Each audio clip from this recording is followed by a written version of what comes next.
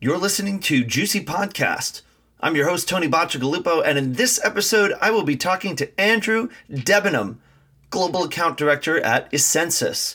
Essensys is one of the biggest, and as I've learned, one of the earliest software platforms for co-working spaces and serviced office spaces, and they just recently announced a global partnership with GCUC. They have stepped up to support GCUC in a big way. And so we're very grateful to them. I'm very grateful to them for supporting GCUC in that way. And so we're going to get to know Andrew. We're going to get to know the industry a little bit, his story of what he's seen in his 9 years since he started working with Essensys. And we'll get into a little bit about where things are going, particularly how we are going to be seeing the shift in the corporate world towards more co-working-like stuff and what that means for people providing space now and where there are some potentially really great opportunities coming up.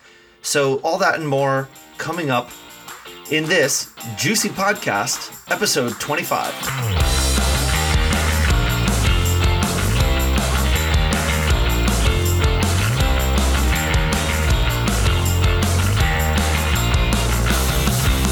Andrew, so excited to have you on the program. Thank you for joining me today.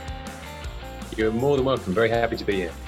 Great. So first off, just give me a little bit of background on you. How did you first end up in the co-working world? How did you end up working with Essensys? What was the origin of and the background of your story, how you ended up where you are today? Well, the origin was there was no design to it whatsoever, and I'm sure that's probably the same for a lot of people. I finished university. I didn't want to get a real job, travelled to across Europe, ended up in Spain for 2 years and worked in pubs and bars and restaurants. Then realised I needed a real job. So I came back to London and just completely stumbled across one of the serviced office exec suite brokers, Instant Offices. They had a job going, so I started working for them. And it grew from there, really. So that was really before, I guess, the co-working term, if you like, was around. So it was more exec suites, more service offices. But yeah, I started working for them. But that was 2005. Wow, cool. Okay, So it's 2005, London. Now you're working there. Yes, exactly. And actually, the company, there was about 20 of us at the time, and the owner then, a guy called Rob Hamilton, he because it's a web broker, so we were doing business in all over the world, all via email. And he said, right, we need to set up an office in Australia. Who wants to go and do that? And so I just put my hand up and boom, off I went to Australia for a couple of years. So I set up an office for Instant Offices down under in Sydney. That was a tremendous experience. Did that for a couple of years, and then I also worked briefly for one of the largest operators, Servcorp. Again, very much exec suites. Did some work for them for just a short space of time. Then I came back to London and wanted to get into tech. So I took a bit of a sidestep. Did a couple of roles, but then I came across Essensys, and Essensys were tech, but also flexible workspace. So they'd recognised a huge gap in the serviced office market, in the sense that there was really no one that had built a bespoke product, a customized product for serviced offices and what is now co-working operators to manage their space, manage their IT, manage their inventory, and it ticked all boxes for me. So I joined Essensys in 2009, and I've seen a huge amount of change in the industry in the 9 years or so that I've been here. Wow. Okay, so you've been with Essensys for 9 years, and 2009 is rather early in the co-working movement. I mean, I started Manhattan's first space in 2008. So, I consider that to be kind of some of the very earliest years of the movement. And so 2009, y'all were very early in this, I guess, because serviced offices were already a thing at that point. So tell me a little bit more about the evolution between then and now. Obviously, things have changed quite a bit. What's your impression of what's gone on the past 9 years, especially now that we're talking about how you got started? Like now looking back on 2009 compared to today, what are you noticing that is different about what you saw then versus what you see today? Well, I think, I probably hadn't heard of the term co-working back in 2009. Probably only should have heard of it in 2011 or something like that. And I think at that point, with reference to co-working, yeah, absolutely. There was a huge amount of skepticism with it. Open plan offices and sort of shared space. It was a bit of a swear word for a lot of people in the kind of serviced office exec suite industry. Clearly, that's grown up now, and so I think that the real big change, really the overarching change in all of this, clearly is how us as people consume services. So, and that translates to anything. That translates to, we've all got smartphones. We go to apps and buy products immediately. It's also translating now to office space, in the sense that, as we all know, the long-term lease is not dead, but it's certainly diminishing. And that's all pushing the end users through to our world, Tony, which is what manifests itself now as co-working, exec suites, flex space. So I think where it was in 2009 a very niche industry, even to the extent where, if you were a service office provider trying to get a lease on a building from a landlord, the landlord would look upon you with an extreme amount of skepticism and probably wouldn't accept you as a tenant because you are from this weird industry that no one really trusts, and there's not a lot of money in it, and there's no covenant for a lease. That's exactly what I was dealing with in 2008. Yeah, exactly. So there was a huge amount of that, and there was and the concept around management agreements, so landlords or operators trying to partner with landlords, so they would work on it together. So again, that was a very rare thing. Landlords would much rather sign up a tenant of 10, 15, 25 years and not deal with these kind of weird flexible working providers. So the shift we've all seen is going from that world to now the fact that the landlords themselves are actually looking to build their own proposition, or they're looking to partner with an industrious, a Serendipity Labs, a flexible workspace operator, and they're accepting leases. You look at WeWork now; they've taken out the most amount of space in New York last year. They did the same in London last year. It's phenomenal, the shift. But I think fundamentally, it's driven by we as people. We all expect things to happen immediately overnight in everything that we do. Why can't offices be in that way? So some of these older landlords are changing their spots, if you like, to become stripy, to sort of fit more into our world, and that's great because speaking candidly about what we do, we had Essensys had a relatively small target market. You look at the UK and the US, there's not that many businesses to go after in terms of providing our products. Now, all of a sudden, we're looking at sort of 2 to 3% of office space globally would be our target market. But actually, if you fast forward 10 years and you read some of the reports and look at what the landlords are doing, that could be 10%, 20%, 30% of all office space will be what you and I have done for years. So it's an industry that is massively expanding, as we all know. Clearly, I think it's done basically because we as people demand immediacy and flexibility, something you don't get with a lease, but you do get with a flexible workspace. So what the people want normally is what the people get ultimately, and that's what's happening. Yeah, I guess that's how market forces work, and certainly technology is enabling us to even realize that we can want this level of flexibility that we didn't even have before. But it seems like the lines are getting awful blurry now, right? Because now even in the more corporate traditional environment, we have remote teams, distributed teams, hot desking and hoteling and that kind of thing. And so even not the service office industry, but even the corporate industry is, you walk into a new workspace design for a typical company, they're looking at, starting to look and smell and feel kind of like co-working. So it seems like it's all kind of getting distributed and blurred together a little bit, isn't it? Well, yeah, absolutely. And I think also with that, so you're absolutely right. The big corporate occupiers are looking at this space now as a long-term strategy. Do I have to sign a long-term lease? Can I just get 100 workstation location with WeWork for a year or 2 years? Yes, I can. But equally, I think because of the big corporate occupiers, there's now a shift and a change into how the co-working and space providers are having to present themselves.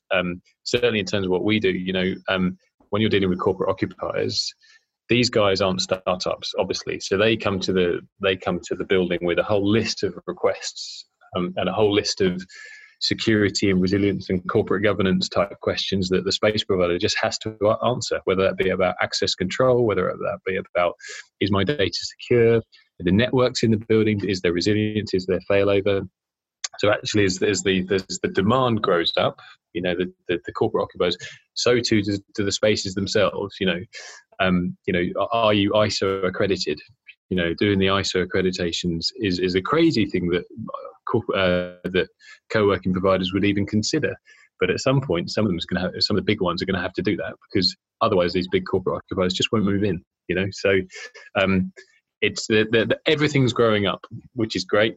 But I think there has to be a bit of a change from some of the co-working providers. They need to think about this stuff now. Think about, okay, well, if I've got a big occupier coming in, I need to be able to answer these questions around my, how I store their data, how I manage my network security, how I manage my access control. Is it going to tick the boxes of a corporate occupier and a procurement team or not?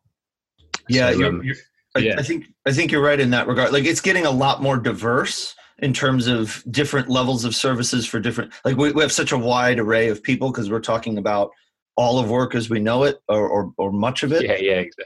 But I do think that from what I'm seeing, the two bigger drivers of change and growth in market going forward are going to be basically a barbell. It's going to be either super corporate on the one end, where you're going to have to be able to answer those bigger standards, or super kind of indie and flexible on the other end, where you still have many millions of people who work from home, freelance, whatever, who are not yet members of co-working spaces, who could be if the right value proposition were there.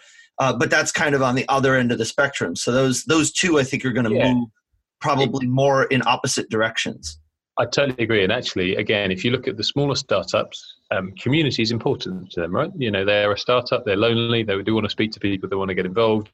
They would enjoy, platforms to have the ability to communicate with other members. And as will the space providers, they want to facilitate that kind of environment. The other end of the spectrum, as you rightfully said, is going the other way. The corporate end of the spectrum, who are looking to take space here, they don't want to have their members communicating really with other members in the building, because that's probably defies their security protocol. They view it as this is a flexible, short-term space requirement that I can manage my portfolio a lot easier.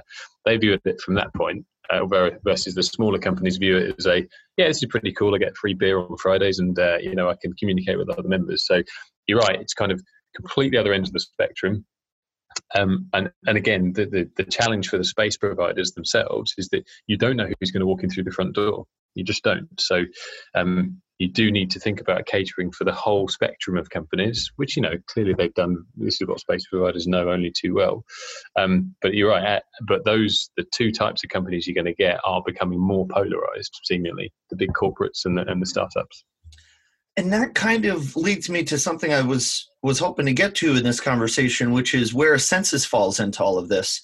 I know being a software provider in this world can be a very tricky thing, because it seems that for every client that you take on, there's another take on the business model for this. That there's just such a diversity of services and iterations of the business model, and little weird details about the way that the offerings work and things like that. So it can be an enormously complex and challenging thing to provide a platform for what you would think would be very straightforward, but can actually be really tricky and diverse. So how's Essensys looking ahead at this kind of increasing diversification, and what's on the roadmap? So I mean, the roadmap is never ending. The roadmap is constant. Every software company out there would know that. You're always looking to productize more bits and pieces, integrate with third parties if you need to. I think partly it depends around. So from purely a sales perspective, who we're talking to. So if we're talking to a multi-site operator, and perhaps you're talking to the CFO or C-level people, they don't necessarily look at the kind of community element too highly. What they're interested in is the back-end systems, the billing, the system of record. I just need to know that this platform will work and it will help me do the fundamentals really, really well.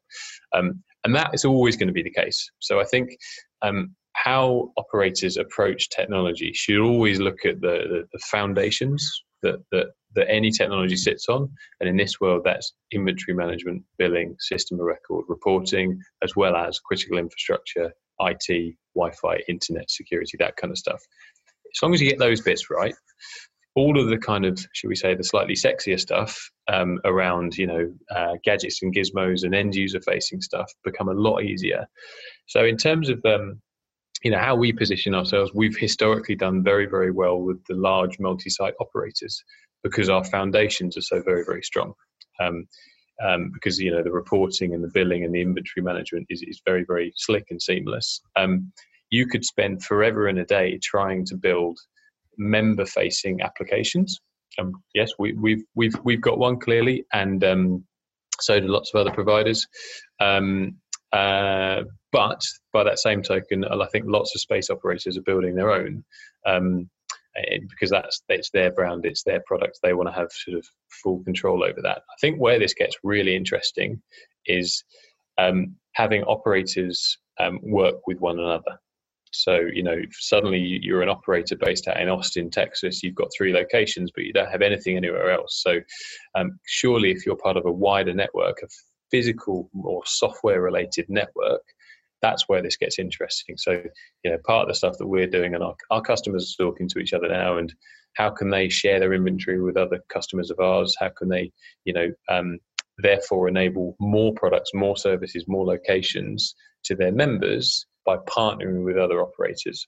So that's a really interesting thing there. Is there the opportunity for us to build a global network? Well, yes, absolutely. You can do that from just an alliance, or you can actually do it from a technology standpoint.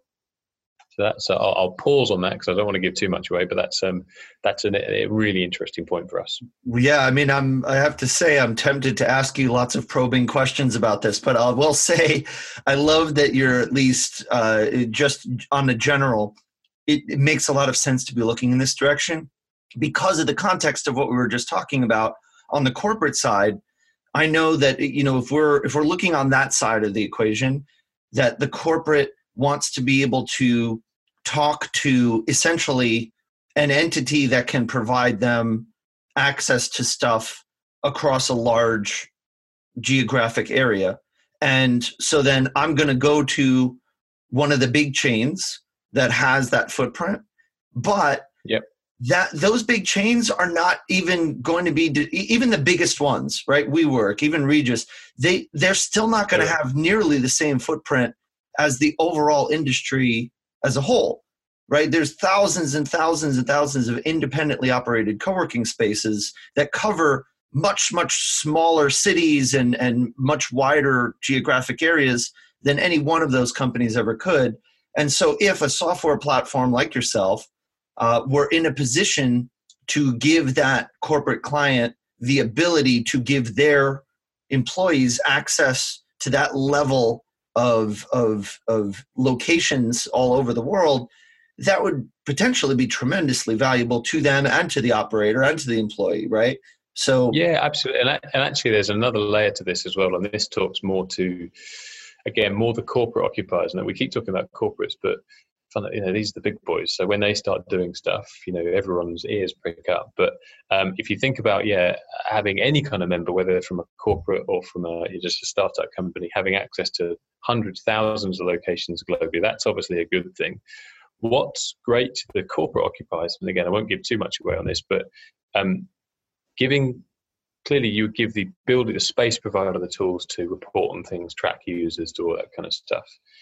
What about if you gave the actual corporate occupiers themselves the ability, because as they occupy more spaces, more flexible workspaces globally, you'll have whole real estate teams that work within corporations and they want to track usage, track their users, look at space utilization across their estate.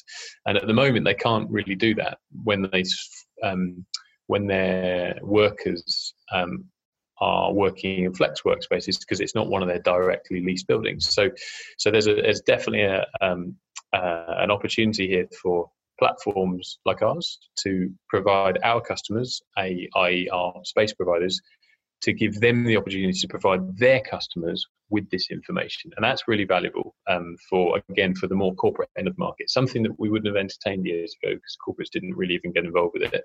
But now they are. So space utilization, not just to the space provider, but also to the end users, the bigger ones, I think is it's undoubtedly going to be heading in that direction, and something that we're working on as well. Yeah, that information is critical, and when you run your own facility and you have total control over it, obviously you can do that. But if you don't, then you need to be able to see that that's something that other people can provide for you. So I imagine people who run your system can then say to the corporates, hey, we've got this, we can give you this information. And that makes one particular provider perhaps more compelling than another if they can. Definitely. Yeah, absolutely. But very much so. And then, there's, as I said, the larger occupiers can be very picky and choosy as to why they choose a place or choose a venue to house their staff. And these sorts of things will become very valuable for them. Yeah, makes sense. Very good. And so tell me a little bit before we call it a day here about the relationship with GCUC and what that means to you, this global partnership. So Essensys has really stepped in to support GCUC in a big way, which is huge really for the movement. And so, thanks on behalf of co-working for your support of GCUC. Can you tell us a little bit about that partnership and what it means to you? Yeah, no, sure, absolutely. We first came across GCUC, I think in I want to say 2015, 2016, and it was our marketing team who sort of was saying, we should go to this. It's like the co-working event. It was in LA actually, and again, being completely open with you, we should have, myself included, went, okay, that'll be great, but it's sort of co-working. It'll be small space providers. It'll be a bit kind of happy clappy, not too sure about that. We went to the event and we were blown away by it because of the diversification of people that were there, i.e. you had space providers, you had small co-working providers and startups. Also, you had investors, you had landlords, you had developers.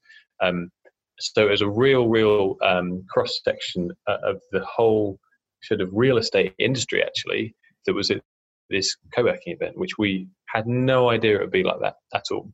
So that set a very, very good, unique precedent for us to say, actually, GCUC is what everyone's talking about. And as you guys have grown massively, you're now across lots of different cities across the globe.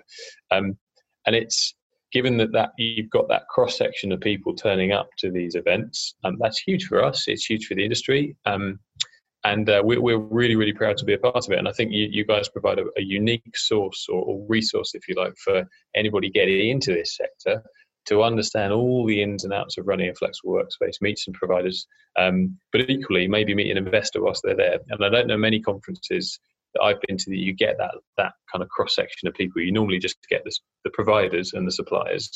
Actually, in this, you're getting investors and landlords and people that really want to get into it, which is, in all the years of working at Essensys, I haven't really seen many examples of conferences that do that. Unconferences that do that. We are very, very proud to be a part of it. That's terrific. And of course, Liz and Stormy and the team are just killing it in terms of their aggressiveness, getting GCUC out there and making the conference, frankly, accessible to a wider audience of people who, might not have otherwise been able to find other people in this world. And so, it does do a great service, and their dedication is a huge part of that. So your support of them and of the GCUC world is going to continue to have a significant impact on the industry for a long time going ahead. So thanks for that. Yeah. No, but listen, it's not my money, so go for it. Take as much as you want. All right. Well, you can thank whoever signed the checks. Yeah, sure. Andrew, it's been a pleasure chatting, and I'm looking forward to seeing you at a future event. And it's been great to chat. No, it's been great. Listen, thanks so much for hosting, and we'll see you at one of the many unconference. I'm still not sure what unconference is, but I'll be there nonetheless. And we'll come on out to the next one, and we'll show you. It'll be fun. Good. Yeah, good stuff. All right, Tony. Great to chat to you. Thanks, Andrew. All right, take care. Take care. Bye-bye.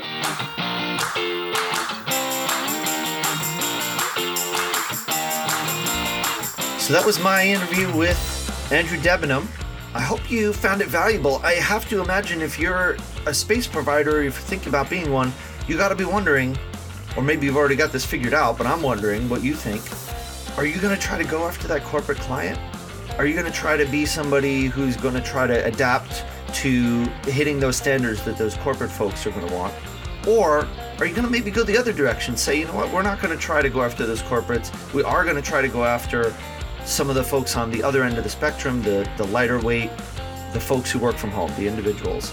That's something we didn't really talk about at all as much in detail here, but something we can talk about perhaps in a future conversation.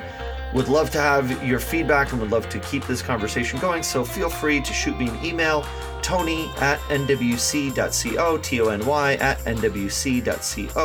I'm also Tony Be Good on Twitter, TonyBgoode on Twitter and on Instagram. We got more juicy events coming up for you. We are, as I'm recording this, we're at the end of 2018, but we've got events in 2019. I know that Liz and the team are cooking up all kinds of new stuff for next year. We've got Mexico City, January 26 to 28. We've got Denver, April 15 to 18. We've got another UK co-working conference coming up in September. I'm sure we'll be seeing more events in China and other parts of the world as well. So head on over to juicy.co to check out all of those upcoming events and make sure you grab your ticket early. If you know you're going to go, don't do what I have done far too many times and wait to book your flight and then you end up paying too much money or you end up having to have some silly connection or whatever. Just get it done. Spend the money now. I mean, then, you know, maybe you can knock those expenses off of your taxes for this year, right? Why not? Anyway, get that done. I will see you at a Juicy conference in 2019, and best of luck to all of you and have a wonderful holiday season. Take care of yourselves, and as always, keep being awesome. Bye.